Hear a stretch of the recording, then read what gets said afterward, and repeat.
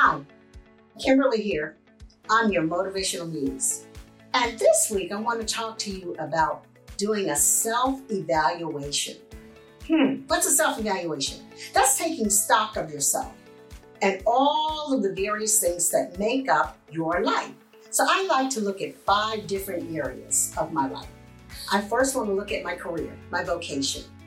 Next, I want to look at my relationships. Are they meaningful? Are they fulfilling? Am I showing up fully in those relationships and being as supportive, as kind, as communicative as I need to be in those relationships? And am I getting what I need from those relationships? Whether they're coworkers, employees, their friends, family, love relationships, doesn't matter. But look at all of those relationships that you have.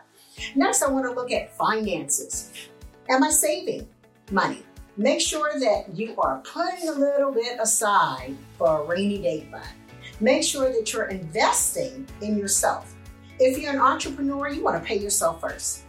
You want to make sure that you're taking care of business. You want to make sure that you're also, managing your finances well and that you're not spending money that you don't have. So that comes along with that planning. And then next, you also want to look at your time. Make sure that you're spending your time properly. Time management is key to being successful. If you don't manage your time, guess what? Your time will manage you. And before you know it, it'll be the end of the day, the end of the week, the end of the month and year, and you haven't gotten half done what you intended to do. So manage your time.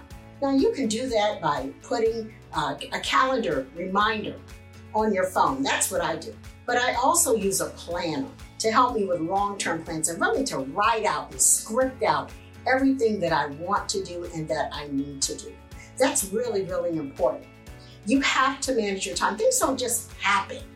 So many people want things to just kind of click and just happen. It happens through careful planning. And if you plan carefully, it'll happen for you. So remember, you want to look at your career, at your vocation, whatever you do to make a living.